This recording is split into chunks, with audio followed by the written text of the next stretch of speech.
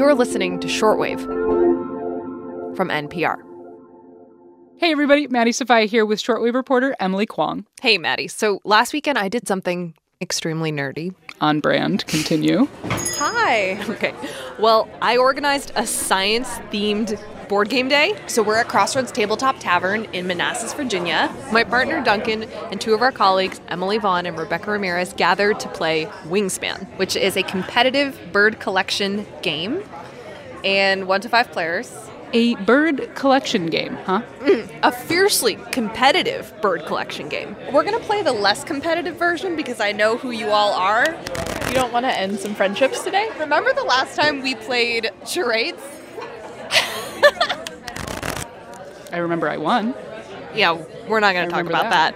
So in Wingspan, you are a bird enthusiast. Got it. Trying to attract birds to your network of wildlife preserves. Makes sense.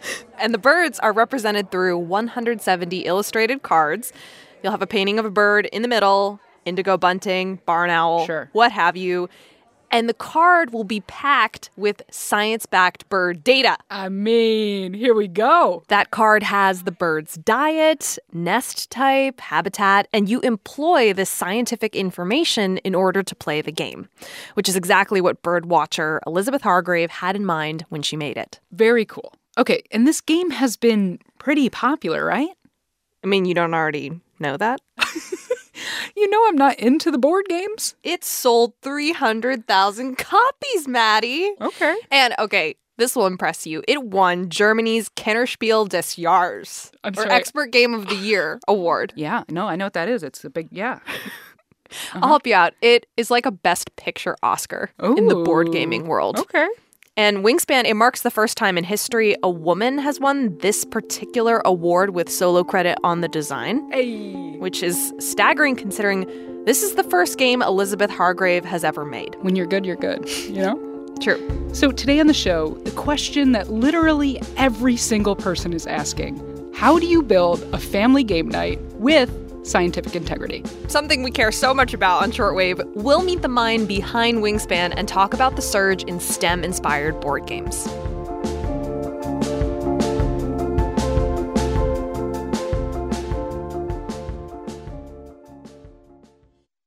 All right, Emily Kwong, today we're talking about Wingspan, a board game steeped in bird science. And bird art. And you got to meet the designer. I did. Hi! How are you, Elizabeth? Good, nice to meet you. I'm Emily Kwong. Elizabeth Hargrave lives in Maryland in a house festooned by the natural world, inside and out. There's blueberry bushes out front, a vegetable garden out back, and right where a giant oak tree once stood before it was toppled by Hurricane Irene is a bird bath the size of a kiddie pool. And planted about, like tiki torches, are bird feeders. We'll get, like, downy woodpeckers and Carolina wrens and things like that on them. We gave up on seed because the squirrels eat it before the birds can. So Elizabeth is a career health policy consultant, and her husband, Matt Cohen, is a landscape designer.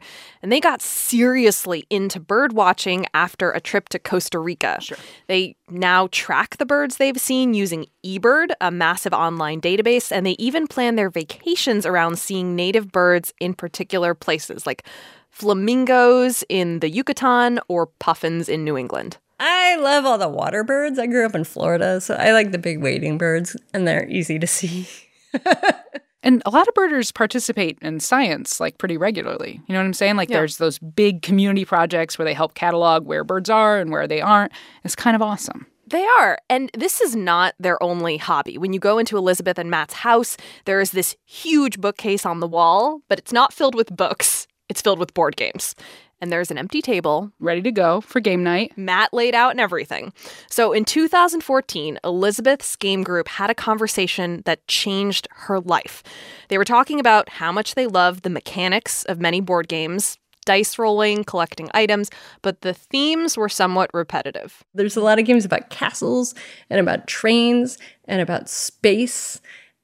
And I'm just, like, not excited about those things. There's a lot that are... And Matt said, there should be a board game about birds. And my brain just sort of latched onto that and started thinking about it. And I was like, I could make that game. So Elizabeth broke out her trusted Sibley field guides and started making bird cards. And she started to think about how to represent the rules of ecology as board game mechanics in the same way, let's say, you build settlements in Catan. Most board games have resources in them that are like wood and ore and stone. And I was like, what would the resources be if this wasn't a game about humans? If it was like a game about birds instead. And so the resources are the things that the birds eat. So in Wingspan, you are a bird enthusiast. Yes. And to attract birds to your network of wildlife preserves, you have to offer them food. Seeds and fruit and mammals and fish and insects, invertebrates. Broadly represented by 5 colorful tokens. We got invertebrate tokens? We do. I'm into this game. What are we talking? Arachnids? Nematodes? What are we doing? Caterpillars. Fine. All right. Fine. But it exists. Invertebrates. They made it into a game. And, you know, from this first light bulb moment, creating the mechanic around bird food, came other ideas. Like, what if dice were rolled in a bird feeder type tower? And what if points were, I don't know, acquired by laying eggs? And what if the bird powers in the game mirrored bird behavior in real life? So take, for example, the acorn woodpecker. They drill holes in trees. Store those acorns in those tree cubbies. That's right. In nature, that's called food caching. And in the game, if you acquire seed tokens, you store them on that card and they're worth points at the end of the game. So the game is resembling how birds behave in nature. Another example, predation. So the Cooper's hawk, if you draw that card and then you get another card with a smaller bird, you can tuck it beneath the hawk card, symbolizing that the hawk has gobbled up its prey. Yeah. And when we played, one person really embraced this strategy. It's very on brand that Duncan's is murdering other birds, and Emily is including more in her flock. Wow, I feel attacked. Where's the lie, Duncan? Rebecca, you don't even know what my brand is. Honestly, Smack Talk is the best part about competing, in my experience. So, okay, if I was going to win, and I would, what would be the best strategy for the game? Well, there are multiple paths to victory in Wingspan, and a variety of cards. Like the bald eagle isn't inherently more powerful than the backyard chickadee. It's all in how you use it. Mm-hmm. And most importantly for Elizabeth, the cards are factual. So in making them, she drew from eBirds, the Cornell Lab of Ornithology's All About Birds website, the Audubon Guide to North American Birds, and of course, her Sibley field guides. Sounds like a lot of data gathering. Yes, your favorite. And the spreadsheet Elizabeth made for Wingspan after harvesting all this data is 596 rows long. She showed it to me. So... This is the inside architecture of Wingspan! I feel like a spy! All right. A spy? I was pretty excited. Remember, Elizabeth, she spent most of her career as a health policy analyst. So this is by no means her biggest spreadsheet. No, she's very good at gathering data and organizing it. But this is her very first game. And while she's not a scientist, her game is kind of a quiet lesson in ecology. At least, that was Angela Chuang's impression. She's a lecturer at the University of Tennessee, Knoxville, and while reviewing the game for Science Magazine, noticed something about how the bird cards complemented one another. You kind of start off with a completely blank nature preserve, and you're trying to attract these birds into your preserve one at a time. So, the order actually really matters, and you might get a different community depending on who gets there first. So the first bird cards you place in your nature preserve impacts other bird cards in the future.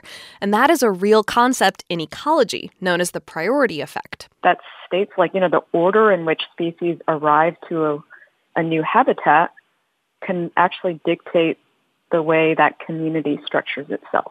That's fun. This is fun. Yeah. Here's what's interesting.